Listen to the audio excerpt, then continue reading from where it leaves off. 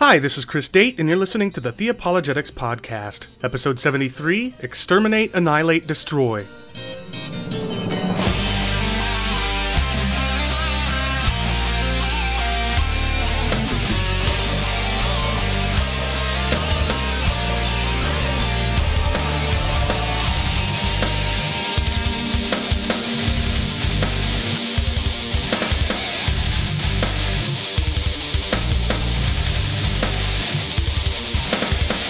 Last episode, episode 72, Drag Me to Hell, I played part one of a more than 3-hour-long conversation I had with listeners Ronnie Demler and Joey Deere, where we discussed the debates recently on my show, the one between Ronnie and Turretin and the one between myself and Hiram Diaz.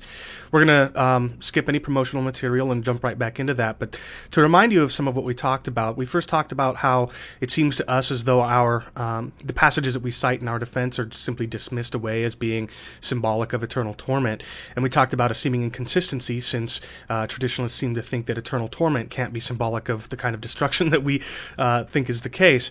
We talked about Isaiah 66 and 65 and whether or not we're flattening out typology or whether we're conflating type and antitype. We talked about Jude 7 and how they were punished with eternal fire, and how that argument on our part doesn't ever seem to be seriously addressed, or at least sufficiently so. We talked about Revelation 22, which Turretin Fan and other traditionalists point to as evidence that the wicked continue to exist after being thrown into the lake of fire, and we talked about why that's certainly not the case. So that's where we left off. We're going to move now into the second of three parts, where we'll continue to discuss some of the themes that came up in both these debates. So let's jump right back into the conversation.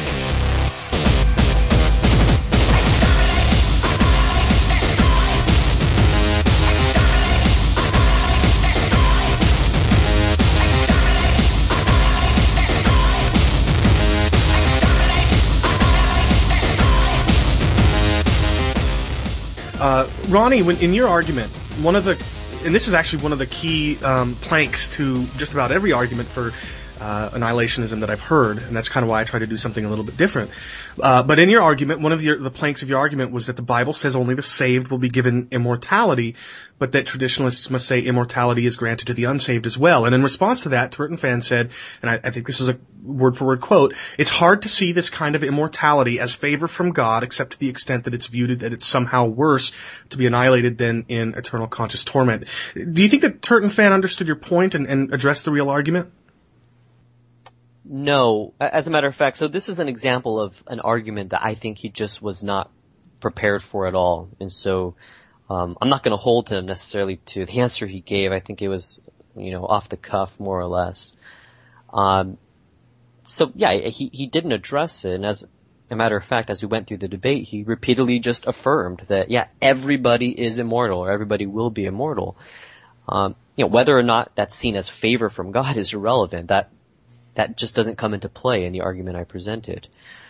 Scripture, again, and, I would love someone to give a decent response to this, or at least try. Scripture explicitly teaches that immortality is a gift for the saved only. If you believe in eternal, everlasting torment, you have to believe that everybody lives forever. And again, traditionalists will just admit that. And I gave many examples of them saying that everybody lives forever, that nobody really dies, that everybody is immortal. But the only possible example, and maybe one of you could expand on this, is to say, well, when Scripture uses the word immortal, or when Scripture says live forever, it doesn't mean the same thing as us when we say immortal, or when we say everybody will live forever. Well, okay, so Joey, let's give you an opportunity to expand on that a little bit if you have anything to say. When 1 Corinthians 15, in that passage where Paul says that the immortal will put on immortality, that to me seems to be a strong support for what Ronnie argued.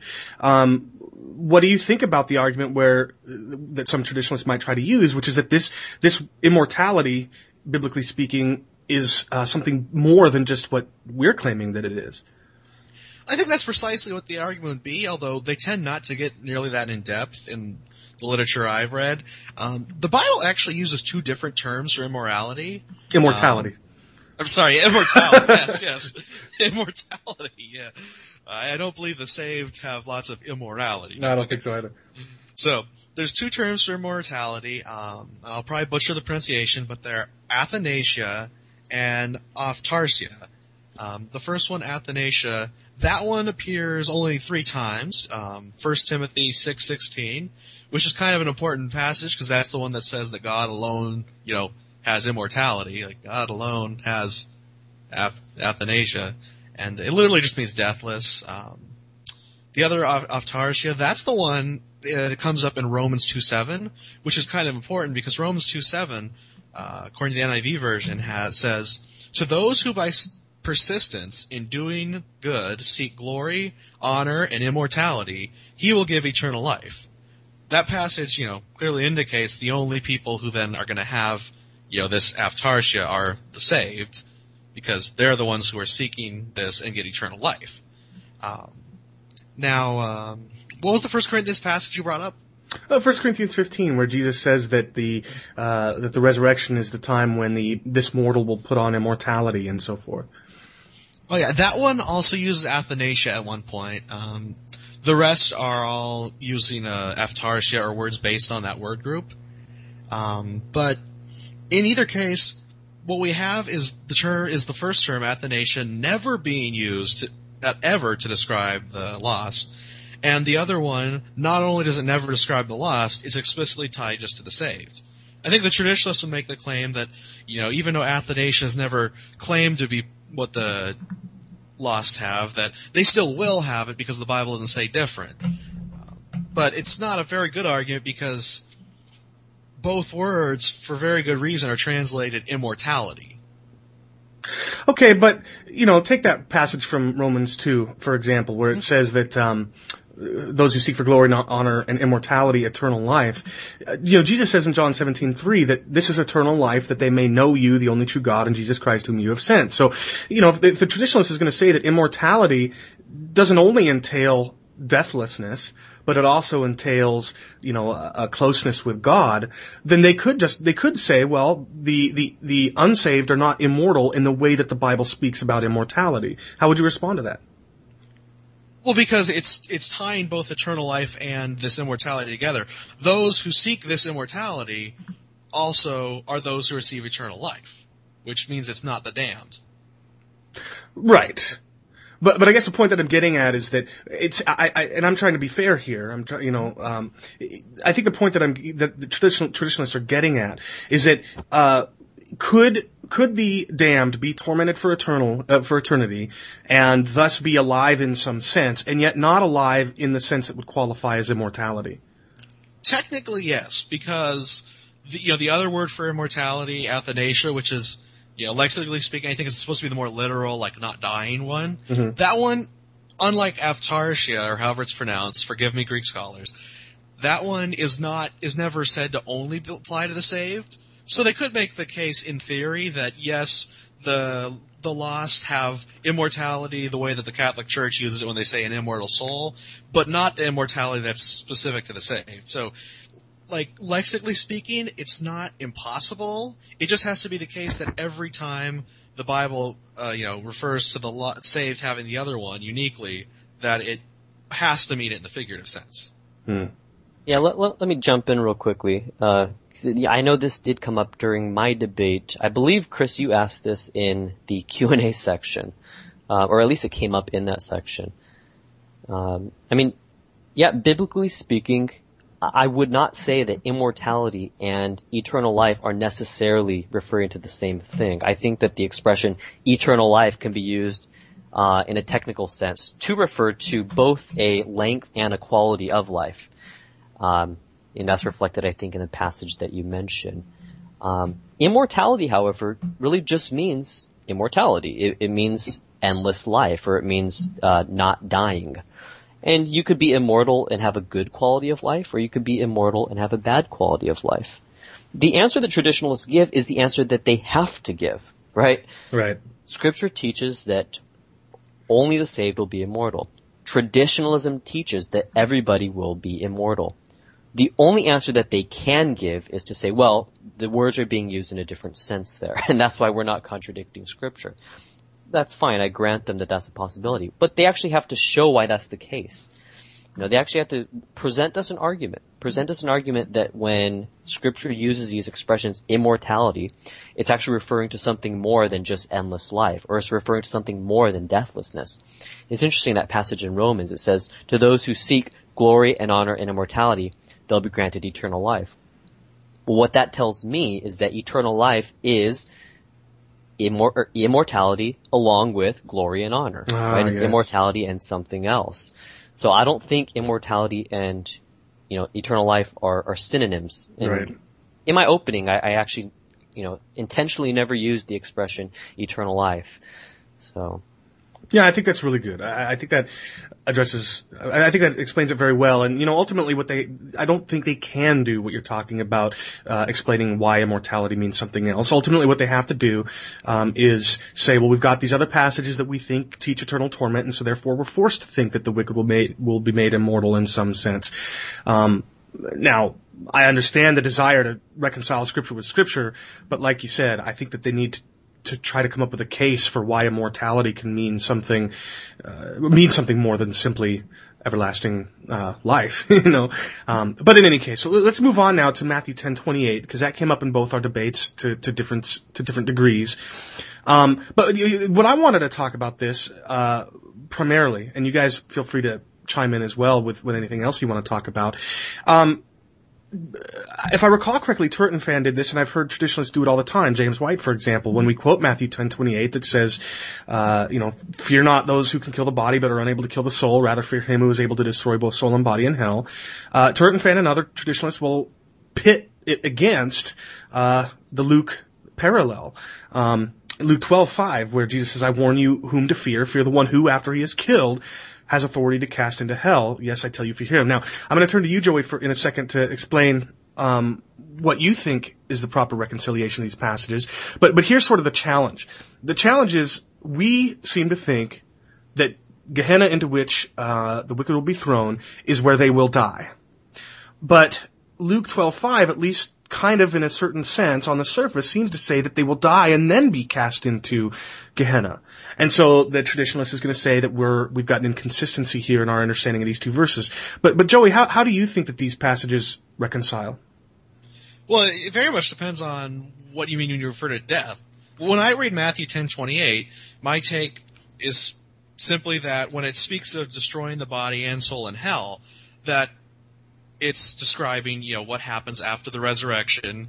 The person's been resurrected, they're thrown into hell, their body and soul are destroyed, as the, quite clearly says. And for that aspect, there's not an issue. Now, as Luke 12, I believe when we talked about that briefly, and you were saying that one might make the case that, I'm sorry, could you, Yeah, let me try to explain it, because in Luke 12, verses 4-5, it seems to me that the first thing that's spoken of is the first death, that which people can do to only the body. And then in verse 5, it seems on the surface, at least up until a recent conversation that we had the other day, it seemed to me to referring only to the second death. And so in the first death, a person can kill the body, and that's it. That's all they can do. And then in the second death, it's God will kill and then throw into hell. Which seems to contradict our understanding of Matthew 10:28, since we're saying that they are in fact killed in hell, not killed and then thrown into hell. I see. Okay, I got you there. That's actually interesting, because until we talked about it before, I had never actually heard it from that perspective. Usually, whenever I'd seen traditionalists bring that up, it was just simply, well, he kills and then throws into hell, kind of making a circular reasoning that since it's thrown into hell, it's eternal torment because hell's a place of eternal torment. But so with what you're saying there, I think that just the issue is when it says, I think they're both saying the same thing but differently. Because when you have Luke, he's directly contrasting men. What can men do? They can kill the body, they can kill you. They can't do anything after. Whereas God can kill you in the first death, the physical death we all die. God can do that same as man, but God can then also throw you into hell. Whereas with Matthew, I think what it's saying is when it's referring to destroying the body and soul in hell, it's not referring to death and then condemnation. It's basically just saying what happens in hell.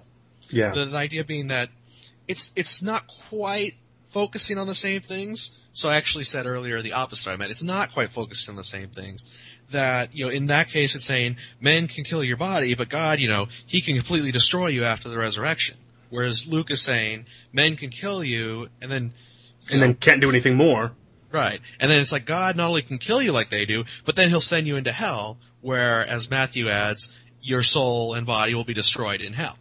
Yeah, and I don't have the interpreters or the commentators at my disposal that I recall, but I recall looking this up and seeing that it's not at all an uncommon interpretation on the part of commentators to say that after he has killed in Luke 12:5 is actually a reference to God's role in the infliction of the first death.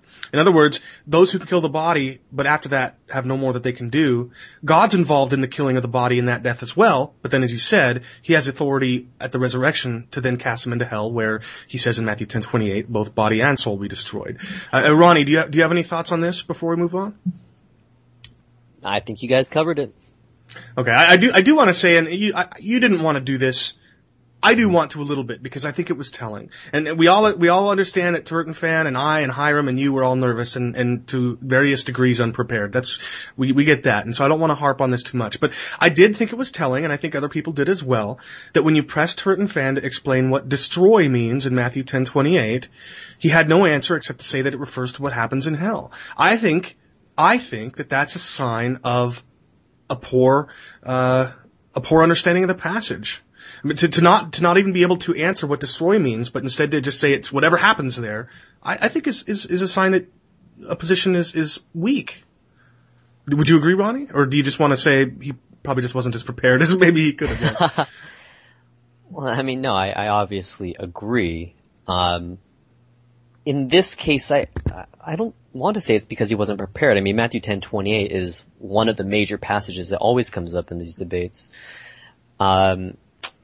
Yeah, to this day, I'm not quite sure how to take, what he said, other than maybe an admission that to actually answer the question and tell me what, destroy can mean in that passage would be to concede too much to conditionalism.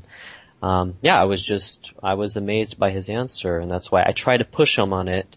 And when I saw that I wasn't going to get anything better, that's when I decided to move on. Okay. No, destroy, obviously, the definition of destroy is not whatever happens in hell, or whatever happens in Gehenna. If you look up in a lexicon, you're never going to get that definition. Destroy means something specific. And this is key to this whole debate. What happens in Gehenna? Or as most English translations render it, what happens in hell? Matthew 10:28 tells us with precision what happens there. And it's fairly simple. Okay, but that's why I think he didn't really have a good answer for it. Okay, but just so that it can be said, and we'll move on, because I don't think it'll take very long at all. Yeah. It is sometimes argued that destroy here, in fact, just means to ruin, or something like that. But this was part of your opening argument, if I recall correctly. How is this word translated destroyed used when it's speaking of a transitive verb in reference to a person? What does it mean when it's used in the Gospels? Right, so anyone can do this. Just look at how apollumi is used in the synoptics, and look at how it's used transitively, and it always means something like to slay. So Herod sought out Jesus, the baby Jesus, to apollumi him. And so it is true that apollumi in some contexts can mean something like to ruin, or maybe more commonly to lose, the lost coin or the lost son. But in contexts like this, it just does not mean that. Yeah. And the person who insists that it does, they're really, I think, showing that, I'm sorry to say, they're not necessarily interested in what the passage actually is trying to teach. They're just, in this case, they're more interested in defending traditionalism. Yeah. There's no contextual reason to say that in this case it means to lose. And it would ruin the parallelism anyway. It would completely mess up the parallelism. God could kill the body, but in hell he could, lose the body and soul. Or ruin them.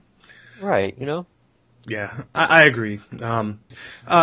Joey, another place where Ronnie asked Turretin Fan what destroy means was in 2 Peter 2:12, where the destruction of people, of the wicked, seems to be compared to the destruction of brute beasts. Now, Turtonfan had pointed out to Ronnie that the word destruction relative with respect to the wicked is something more than simply destroy, because it's got this kata prefix, and so whatever's going to happen to them has got to be much worse than what happens to the brute beast of that passage. How do you respond to that? Are the wicked going to experience something much more than this kind of simple destruction that awaits brute beasts? Well, two things can be said there. First of all, and this is the less important point, the use of the kata prefix for the word, you see the exact word now it's pronounced. The use of the kata prefix there is not in all the manuscripts. It's unique to the Textus Receptus, from the King James. So, like, if you look at there's a website I love that everyone should check out if you don't know Greek thoroughly. It's called scripturetext.com, just scripturetext.com. You can look these up, and so for the more modern manuscripts, it doesn't have that in the first place. But even if it did, the point still remains that it's not distinguishing the destruction of animals from the destruction of humans. But these, like unreasoning animals, born as creatures of instinct to be captured and killed, reviling where they have no knowledge, will in the destruction of these creatures also be destroyed. What the scripture's saying, in any translation, including King James, is that the destruction that they suffer, whether it is, a greater destruction or not, is the same as the animals. That, like, it's saying likewise. Now, King James phrases a little differently, and he basically says, they shall utterly perish in their own corruption. That's actually one reason why this passage, because the English can vary a little bit, it's not a perfect slam dunk, but given how most of the little translations like NASB would go, it's indicating that they're suffering the same destruction of the animals. Yeah. And even if it's not direct and literal, like, I'll read the King James. It says, "But these, as natural brute beasts, made to be taken and destroyed, speak of evil things that understand not, and shall utterly perish in their own corruption."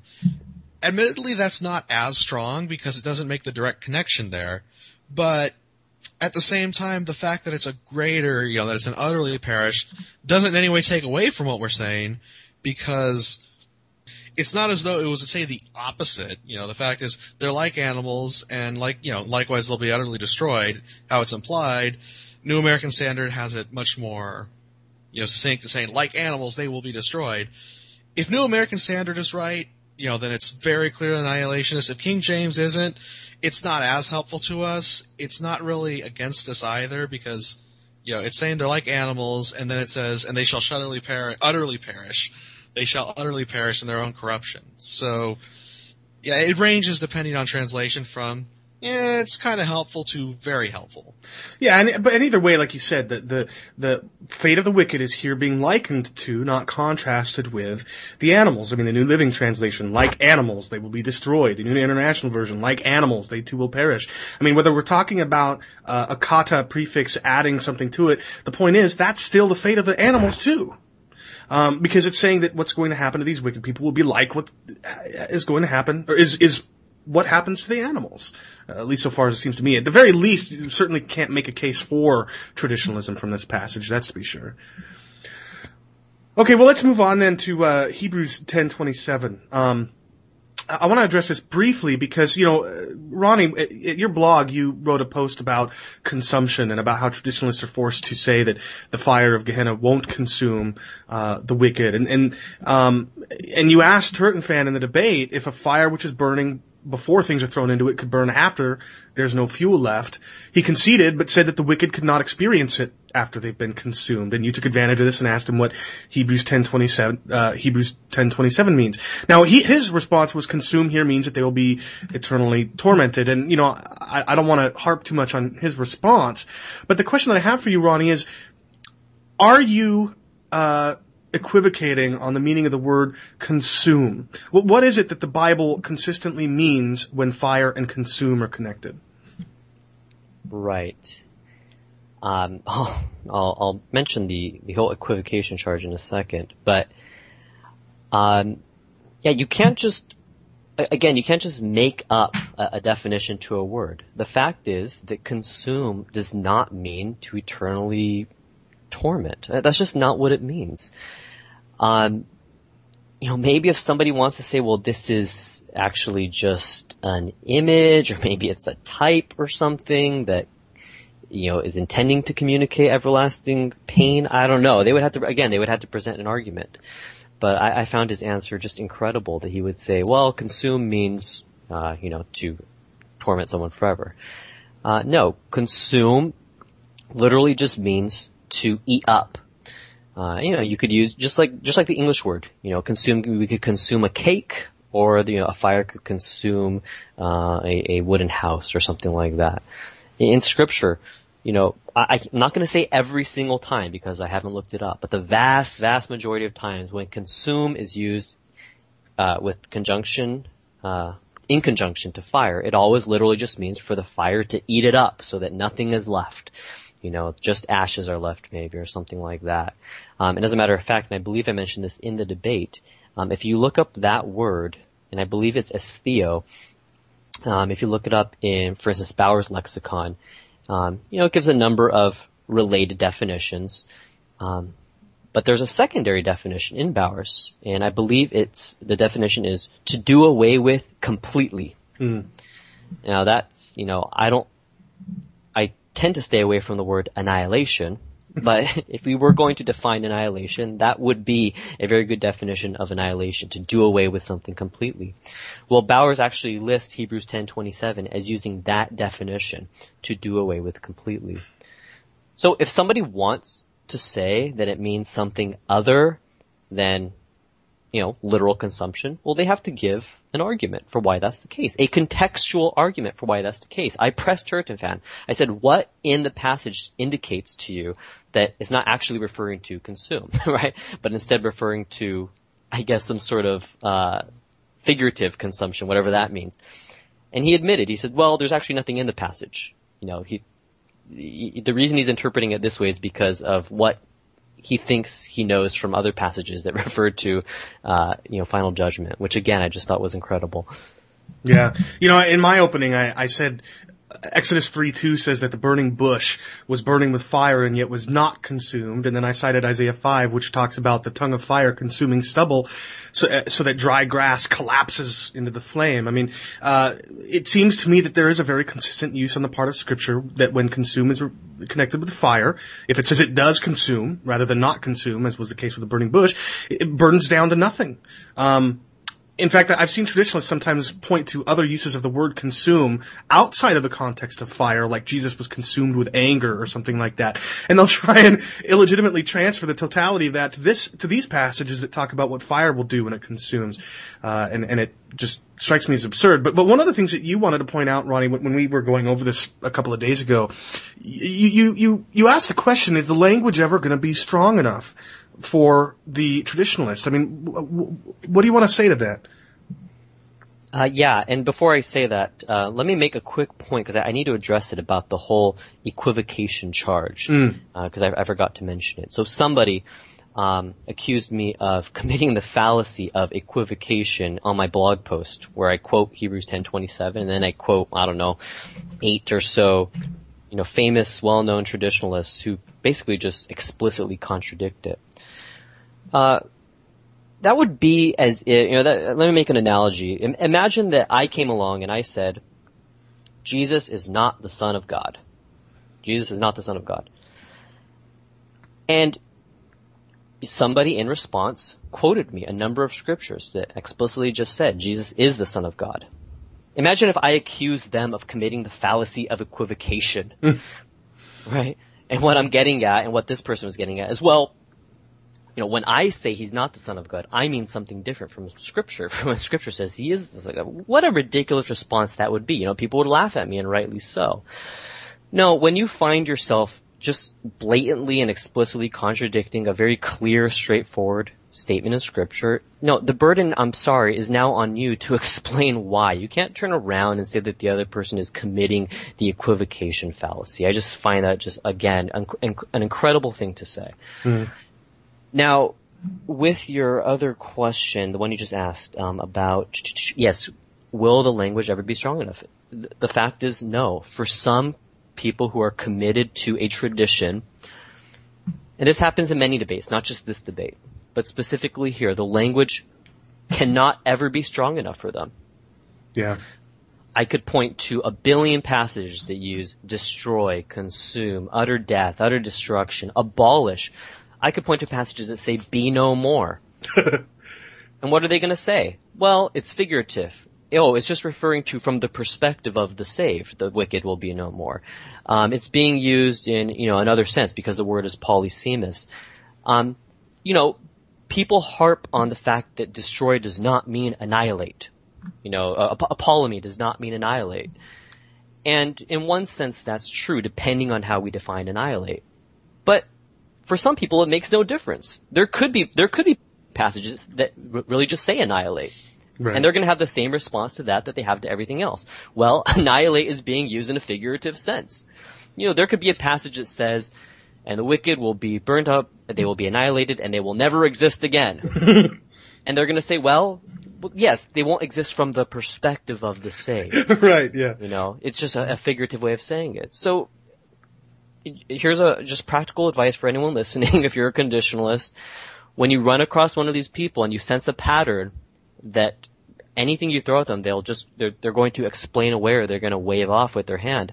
That's probably it's probably a good time to end the discussion because you've run into someone who, I'm sorry to say, is, at least at this point, is not interested in taking those scriptures seriously. They're really just interested in winning a debate or defending their traditional point of view. Yeah, I think that's good advice. Joey, is there any thoughts you have on this before we move on? Oh, I mean, that's clear in a number of writings I've come across where, one blog post, for example, someone made the case that destruction doesn't mean annihilation because they give this example. If a mansion burns down, the matter that the mansion was made of, like the atoms still exists, even though the mansion is it's destroyed, but it doesn't cease to exist. Therefore, annihilation is not true. And I'm not kidding. That really was the actual metaphor used. Yeah. And even in more scholarly writings, I've seen such things come up. The argument that, when you kill someone, like their body hasn't really been annihilated because the atoms still exist. Right. Like this isn't like actual people with PhDs writing this. W.G.T. Shedd makes an argument in The Doctrine of Endless Punishment. Its atoms don't cease to exist, so death doesn't mean annihilation. Right. And you're just like, really? First, yeah, it's like there's so many logical fallacies there. Like I devote a whole section of my tome to this idea of the law of conservation of matter, and nothing's really annihilated. Therefore, annihilationism can't be true. So everyone still exists consciously. Right. It is silly, and I'm going to ask you a question that I didn't have prepared, but just dawned on me in a second. But another example of what you're talking about is what's the author of the Tectonics website? J.P. Holding. Holding, right. In his case, he cites a passage that talks about the oil, that was poured out on Jesus' head, and the word there it said, they ask him why he's wasting it. And the word waste there is a polymeme, if I recall correctly. And he says the oil doesn't cease to be oil. But look, it's gone. It's disappeared. Even if you still want to say that chemically speaking, it remains oil after it's soaked into Jesus' scalp and hair. It's gone. It's disappeared. I just find that kind of argumentation really silly. But let's settle something, because this keeps coming up in my discussion with Hiram on Facebook and stuff like that. When we say annihilate, and I understand, Ronnie, you tend to steer away from that word for this very reason. But what is it? I'll pose this to you, Joey. What is it that we mean when we say that the wicked are going to be annihilated? Do we mean that they're going to be zapped and instantaneously disappear out of existence, that their atoms are going to, dissolve into the ether of the universe or something? What do we mean when we say they're going to be annihilated? And why do you think that historically this position has adopted the word annihilate? What we mean is, while that could happen, like you're saying, like that by no means has to happen. We're just making the case that essentially, think of how an atheist views death and what happens when you die. Like, you don't have a mind, you can't think, you can't feel, you have absolutely no conscious or awareness of anything. You're simply a corpse. That's essentially what we're saying happens to people, that they can't be tormented, because, like, if you poke a corpse with a knife or, set it on fire, no matter what you do to it, it's not going to feel pain or think or anything. It's just inert matter. Like that, that's all that we necessarily are saying. Now, whether or not, the atoms and stuff are destroyed, like that could happen, and that makes perfectly good sense to me, but it doesn't have to happen. Like, and that's where the logical fallacy comes into play, because they look at it as, well, even if they're totally made like a corpse, and they burn up, the atoms are still there. Well, the atoms were there before God created man, but, man couldn't feel anything when there was just a collection of atoms that weren't turned into a man. So we're not saying that they're going to disappear in that sense. We're saying that they're going to be rendered utterly lifeless and inanimate. Maybe that's the right word to use. Is inanimation. Maybe that's what we should call ourselves. Inanimationists. I mean, Ronnie, I know that you steer clear from the word, but I think I asked you this once on my blog or something. Why is it that if that's what we mean by annihilate, which some people misunderstand, why is that word used in the first place? Well, I can't say for certain why people why self-styled annihilationists agree to call their own view that. I think that's a mistake for a number of reasons I mentioned on my blog. But it's fine so long as you're clear on what it means. And I don't think it's a problem that annihilationists have not been clear on what they mean. Right. Every time this discussion comes up, they always explain exactly what they mean, and it seems to just fall on deaf ears to the traditionalists. The traditionalists will, even after hearing that, just come back and say something along the lines of, well, destroy does not mean annihilate. And of course, when they say annihilate, they actually mean that every single particle is, winked out of existence instantaneously or something like that. An interesting example, and this is a article that a lot of traditionalists will point to, oddly enough. It's an article by Doug Moo, and it's in Hell Under Fire, called, I believe, Paul on Hell.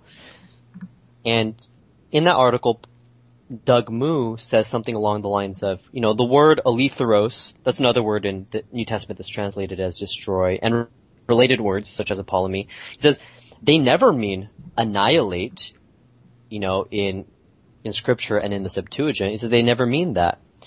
And then he makes this fascinating statement. Doug Moo goes ahead and he explains what he believes these various words mean, aletheros and apollumi. He says, when biblical authors use these words, they mean what we would mean if we said something like, the tornado destroyed the house. That basically, even though there's, maybe wood, rubble and wood and so forth, that the structure that provides shelter for human beings, a house, has ceased to exist. Right. It's just amazing. And so, now when people ask me, well, what does annihilate mean? Or what does destroy mean? I just quote Doug Moo. I said, this traditionalist, he has it exactly right. That for something to be destroyed, it's like for a tornado to destroy a house. The house is gone. There is no more house for anyone to live in. Yeah, there may be wood and panels and so forth, but the actual house has been destroyed. Has it been annihilated? Well, it depends on how you want to define that term.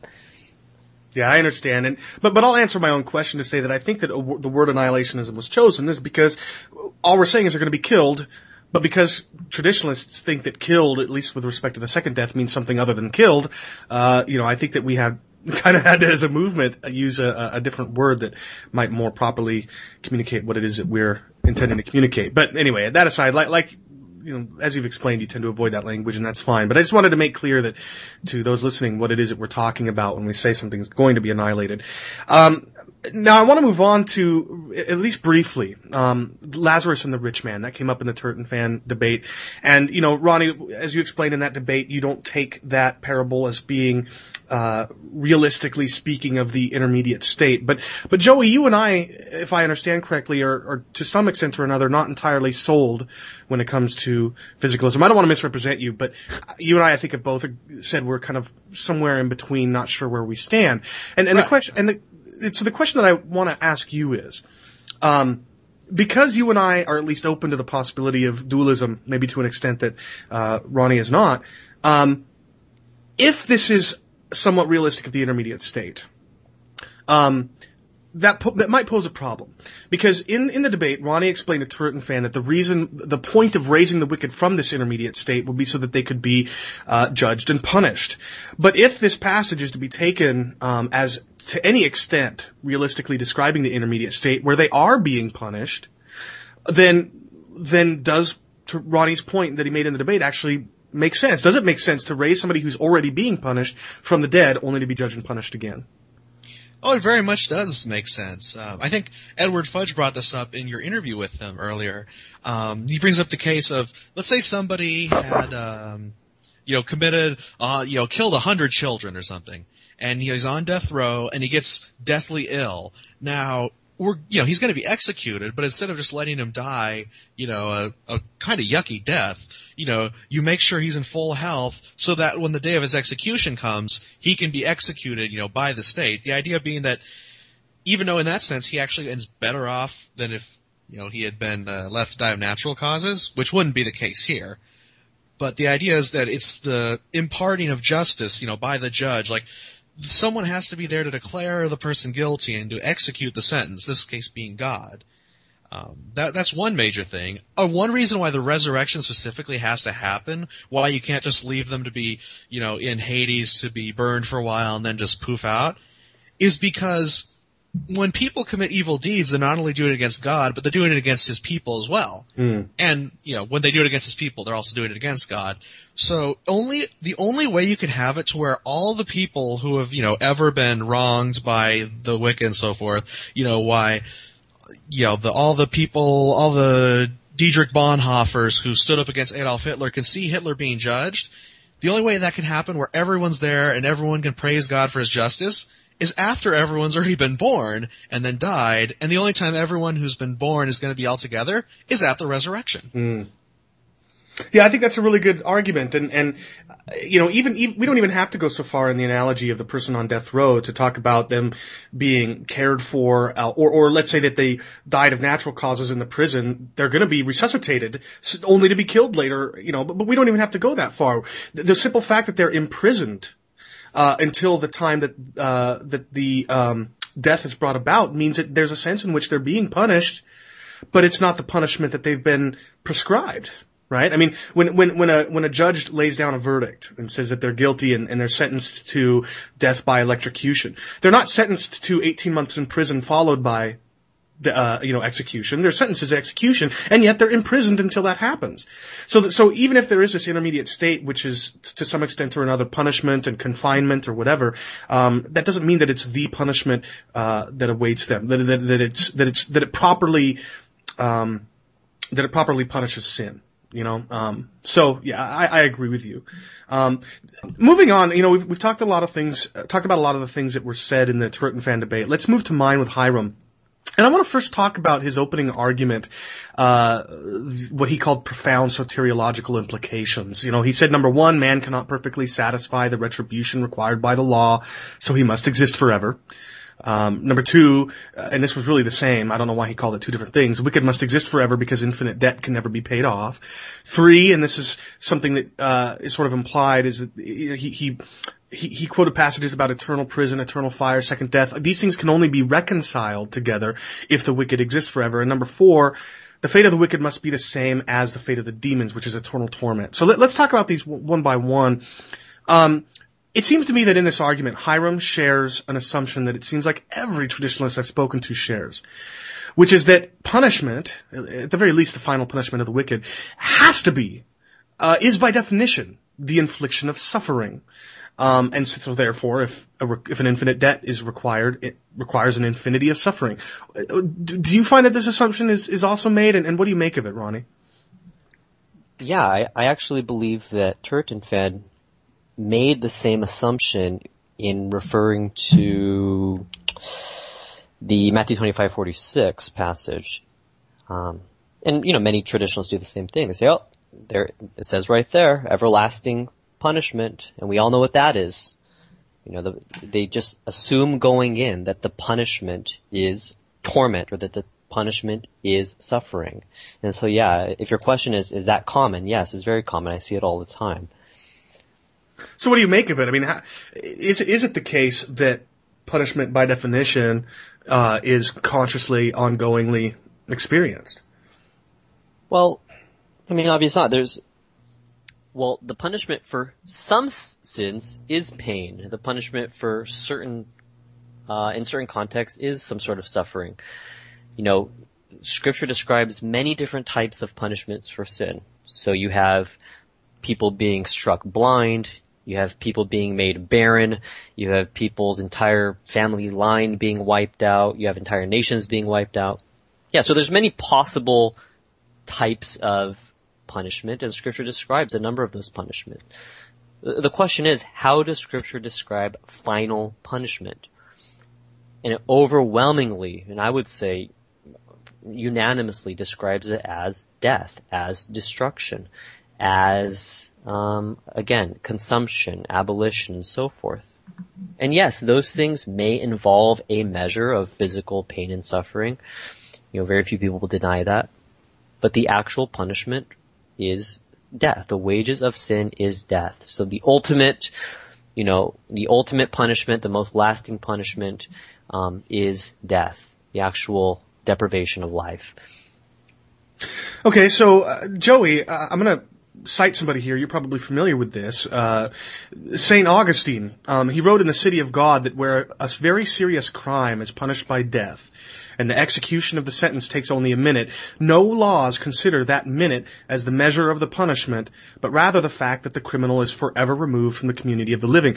Now, I quote that because the question I have for you is, let's assume, and I don't know that all of us would actually make this assumption, but let's assume for the moment that in fact, sin against an infinitely holy God requires an infinite punishment. Could a death, like St. Augustine seems to admit, qualify, even a death that is very brief in the amount of time that it takes to inflict, could that in fact be a punishment that in measure is an eternal punishment that can pay for an eternal crime? Well, yeah, I mean, sure, because if the person is completely destroyed, annihilated, as it were, and never comes back ever, there's no, it could, because it's an eternal punishment. Like, they are punished in one moment, yes, but the punishment, the result, lasts forever. Right. It's funny. If I remember correctly, when I listened to the debate between Glenn Peoples and somebody else from Theology Web, the guy that he actually argued against tried to say that a death sentence is actually not as bad a punishment as a lifetime of imprisonment or something like that. But that's just yeah. I mean, it's so silly. When we talk about capital punishment, are we talking about the infliction of pain during the capital punishment, or are we talking about the death that it inflicts? It seems to me to be so obvious.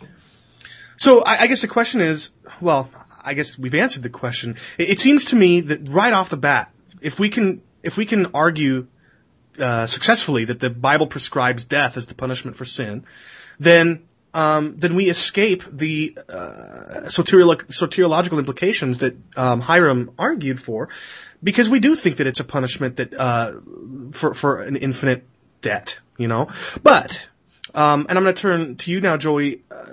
His argument isn't based solely on punishment requiring suffering. He also cited a few passages that talk about prison. Matthew 5:23-26, Matthew 18:23-25, Luke 12:57-59, where it talks about, never not paying off, not getting out of the prison until you've paid off the last cent. And he's saying that in order to reconcile these passages with other passages that seem to talk about destruction, we've got to understand the destruction as something other than the kind of destruction we talk about, just so that they can be in prison forever according to these passages. Do you think that these passages are justifiably taken literally? Do you think we should take them literally in the way he's arguing for? I think it's quite understandable that one would. I bring them up, in my The Bible Teaches Annihilationism. They are, I think, surprisingly strong arguments for traditionalism, but they're by no means insurmountable, because, I get why they reason as they do. In the case of the unmerciful servant, the person owes this debt that they could never pay off in a million years. I think someone did the math, and it would take, I don't know, many hundreds of thousands of years or something. And, they're thrown into prison, the idea being that they're there forever from an earthly sense, because they're, they can never pay it off, and that we should look at that in the eternal way. that makes sense to me, but I think we can justify taking it less literally for a number of reasons. The first being that, well, actually, this is one way taking it more literally. As you brought up in the debate, in real life, if someone owed that big of a debt, they'd eventually be freed because they die. Now that is how they would pay off the debt, essentially, because once they're dead, what can you do? Sell their organs maybe and get some of the money back? I mean, in that situation, that's how they're freed from the debt, but it's not freedom for them. It's not a relief for them because, they're gone. Like, the worst thing that could have happened to them has happened. In that case, it represents somebody who has nothing to look forward to until death, and death isn't something to look forward to. So and that too could be put on an eternal scale, because that's essentially what we believe happens. And other things that could be brought up is just simply, what is Jesus trying to say, for example, in the parable of the unmerciful servant? His point isn't, what's going to happen in the next life, although that there could be implications there from what's said. The point is, if you don't forgive, then the much bigger debt you owe is not going to be forgiven. Right. Yeah, and, parables, as I bring up here, some of the parables have almost nothing in them actually transfers over. I bring up the parable of the fish in Matthew 13:47 through 50. In that parable, it's very brief. It speaks of a fisherman. He catches fish. The bad fish he throws away. The good fish he keeps. Now, the good fish represent the saved, but you do not want to be a fish that a fisherman catches. Just think about it. It's like, either way, you get killed. And in fact, because I don't know what fishing culture was back in the day, for all I know, they might even throw the bad fish back in the water. I don't know if they do or not, but in that case, you'd be better off being the bad fish. But Jesus' sole point is that the good are kept and the bad are thrown away. Nothing else in that entire parable applies to the saved, because we don't want to be fish who are killed and eaten. You know what I mean? Yeah, that makes a lot of sense. And, one of the things that strikes me is that when I asked Hiram in what sense the furnace of fire passages apply to the fate of the wicked, and of course in a recent blog post that we'll be talking about shortly, he has kind of changed his understanding of the furnace of fire passages. But at least in the debate, he said that the way in which they apply, the way in which these being burned up and reduced to nothing except ashes passages apply is that they were analogies or symbolically described their fate, and therefore we don't actually have to think that they will come to an end. But Ronnie, I turn to you here. If he can say that we can take furnace of fire passages to be symbolically describing the eternal torment of the wicked, couldn't we just say that these passages that talk about being in prison until you've paid the last penny also are symbolic of coming to an end? Yes, we could say that. It just seems to me that they just seem to be so inconsistent in their argumentation. I agree. Yeah, it is very inconsistent to want to push the prison analogy to the level that he wants to push it. I mean, it clearly is a parable. Yeah. Well, I do want to ask one more question though, which is, you look at Isaiah where it says that Jesus would be pierced for our transgressions, hit by his stripes we are healed.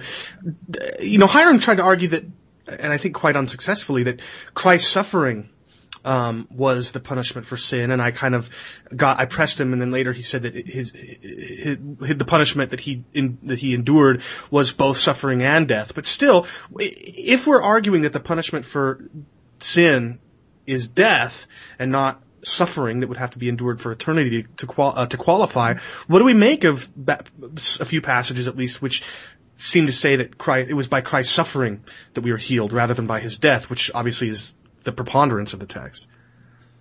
Here's my struggle with saying that his suffering was part of the atonement process, and I'm willing to be corrected, but if he said it's finished, in fact, this was something that Hiram said. He said it is finished before he died. And if we're to take that to mean that that means it was a suffering that paid for sin, then it was actually Hiram's position that made his death arbitrary and unnecessary. And then I think of the Mormons, who think that Jesus paid for sins when he sweat blood in the Garden of Gethsemane. I mean, when we make the punishment that Christ endured, his suffering primarily, rather than his death, that seems to me a much, much bigger problem than what is being accused of us. How do you handle all this, Joey? Well, that's definitely true. Because, like you say, if that's the case, why did Jesus die? And just scripturally speaking, like Ronnie said, whenever we speak of the atonement, it's always the death that comes up. And even when suffering comes up, for example, you brought up Isaiah 53, it also speaks of his death. Like, it's not as though, his suffering, healed us, but so did his death. Like, he suffered in his death, but it was his death that ultimately did it. Now, as for the "it is finished" line, I would just make, the same claim that I made for, the issues of when people are called dead. It's like, Jesus is about to die. He's drawing his very last breath. So, he says "it is finished" one breath before it actually is. Are we so hyper-literalist that we're gonna be like, no, it's not finished till after he dies, so he can't say that till after he rises again? Of course not. Like, he did everything he needed to do. Like, everything he needed to do was completely finished. It's just a matter of taking that one last breath, or not taking it. That would make it happen even sooner. So, from that perspective, he said it's finished a moment before it was, but, so what? Yeah. Yeah, and as Hiram admitted, the death that he thinks paid for sin entailed both suffering and death. Okay? And what I find interesting is that it's that which traditionalists are forced to deny, that the eternal destruction of the eternal torment, in their view, of the wicked implies it has suffering, but not the death that Jesus died. And that, to me, is actually a much bigger problem than anything that is alleged of us. But let's move on now and talk about another tier, or another plank in his argument, which is the fate of the demons. I was glad that days before the debate, I think, you guys asked me about this so that I could prepare for it. Ronnie, let me pose this to you. What about the passages that talk about demons asking if Christ had come to torment them before the time? Do we have any reason to believe that the torment being spoken of is eschatological, that is a lake of fire into which the devil is going to be thrown, or do we have reason to believe that maybe it's something else? Well, there's so many things to say to this, and I actually think you did cover this in your debate, I believe, in your rebuttal. So. I think that actually sufficiently answered it. If I could add anything, I don't know if I'm adding anything that you didn't say. First of all, again, many traditionalists don't deny that the devils or the demons will suffer torment. But if you look at the passage, it mentions nothing about duration. It never says anything about being tormented forever. So that's a perfectly acceptable way, to me at least, to harmonize the passages where they say, "Have you come to destroy us?" and the passages where they say, "Have you come to torment us?" Because in the process of destruction, there may well be torment involved. So that's one thing. Secondly, and I know different people have different opinions about what I'm about to say, but it might not be a good idea to always take what demons say at face value. In other words, demons are known to lie. And so you should take some of these direct quotes from demons possibly with a grain of salt.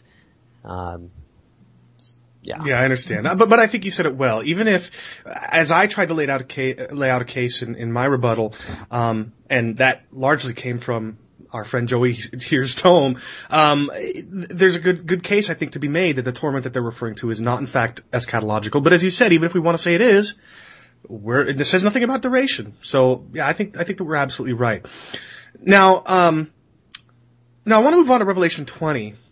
And talk about this briefly. Hiram said during cross-examination that when death and Hades were thrown into the lake of fire, it means they're no more. When I pressed him on the torment of the harlot, at first he wanted to explain that by no more it means from the perspective of the saved, and yet he admitted that the city represented by the harlot will not go on existing for eternity in some separate place from the righteous. Do you think we should understand the imagery of the lake of fire as simply removing death and Hades from the presence of God and from the saved, such that the saved will never face death and Hades, but I don't know what, the wicked who death and Hades gave up will be thrown back into them or something? What do you make of this? Yeah, I can't say that that's absolutely logically impossible, but what would we say then? That when they're like the fire, they keep dying, and then what? They rise again and die and rise again and die, or Yeah, I mean, I think it's pretty, even most traditionalists, when they're pressed on that will make the point, it's like, yeah, it's saying that death and Hades, are gone and no more because, the Bible elsewhere says that death, it'll be abolished or it'll be rendered powerless under some translations. And the thing about something like death is, unless we're to say it's a creature, which some one or two in that I've read have, unless we're to say it's a creature, then just by not being able to kill anyone, it literally ceases to exist, given what death is. Yeah. So now moving on, I want to talk. We talked about this briefly earlier about what it means to be dead, or what it means when people that are still alive are spoken of as dead. But Hiram has tried to argue a lot, both during the debate and afterwards. He's tried to argue that we don't properly understand the meaning of dead, and one of the arguments that he makes is that in Genesis, when God says, "In the day that you will eat from this, you shall surely die," that if God isn't a liar, then Adam must have died on the very day that he ate of the fruit. Let's turn to you, Ronnie. Since Joey answered the last question, what do you make of that? Is it true that in order to properly understand that passage from Genesis, Adam must have in fact died in some sense, even though he wasn't dead, the day that he ate from the fruit? Well, no, and I believe you mentioned this before. I mean, this is something that, a number of traditionalists concede. I know a common response is that, he did die spiritually, right? Even though the text, nowhere says that, but, many people interpret this passage as using what's called a prolepsis. And you guys actually mentioned this before. You didn't use the word. And prolepsis is when you speak of something using the present tense, but you're speaking of a future reality. So it's like, maybe back when you're in high school and you come home you get your report card and it's, a D and you say, "I'm dead." Well, no, you're not really dead. You're using the present tense to describe something that will happen in the future. And so many people understand this simply as God using, proleptic speech. On the day you eat of it, you will die. And I know you have other things to say about that. There are examples of prolepsis being used in Scripture, and this is something that Leroy Froome mentions in his own tome, his 2,000 plus page work on conditional immortality. Yeah, he's a beast. There's a passage in Exodus 12:33. I believe literally the Egyptians, they cry out, "We be all dead men." I believe that's probably King James. "We are dead men." But they're talking about, what they anticipate is going to happen to them. Pharaoh tells Moses in Exodus 10:28, he says, "On the day that you see my face, you will die." It's a very similar language. Now someone could say, well, yeah, that was Pharaoh. He was just, he's not God, and, he made a threat that he couldn't live up to or something along those lines. But no, more reasonably, Pharaoh was just using a common expression, a proleptic expression, to say, basically, the day you do this, you're a dead man. The day you do this, sentence will be passed. I don't think God was speaking to Adam and Eve using code language, and that they were surprised when they didn't drop dead. And he said, aha, but you actually are dead in a spiritual sense. I don't think that's what's going on there. I think they understood very clearly what he meant, that they would literally, in a very literal sense, be punished with death for that transgression. Sure. And just to add another possible understanding there, because I think you're right. I think it makes perfect sense to be speaking proleptically or whatever the word was that you used. I'm not, my lexicon is not very big. But there's another explanation from Answers in Genesis. We're not all on the same page, I think, in our understanding of creation, but interestingly, I think Hiram and I are. We're both young Earth creationists, and so we're probably both fans of Answers in Genesis. And in a completely unrelated, sort of unrelated, article, here's a quote from what they write. They write, "The phrase bayom, which is what is translated on the very day, is therefore sometimes rightly translated as when, referring to a period longer than a day, as in the NIV in both Genesis 2:4 and Genesis 2:17, Numbers 7:10 and 84 and elsewhere." So the point that I'm getting at is that Answers in Genesis gives ample evidence that the phrase bayom does not mean on the day. It just simply means when. So I think that there are a number of possible interpretations of this text that don't require that we understand them to have died at that moment. However, Joey, what about, passages where Paul says that you are dead in your sins? There does seem to be a lot of places where people are spoken of as dead in the present tense. Is our answer really sufficient to challenge that? I think largely so. There is one more point I can add along those lines. The fact that not only are the dead are said to be, those who are going to, the lost, they're called dead, and we're called living. But here's the thing.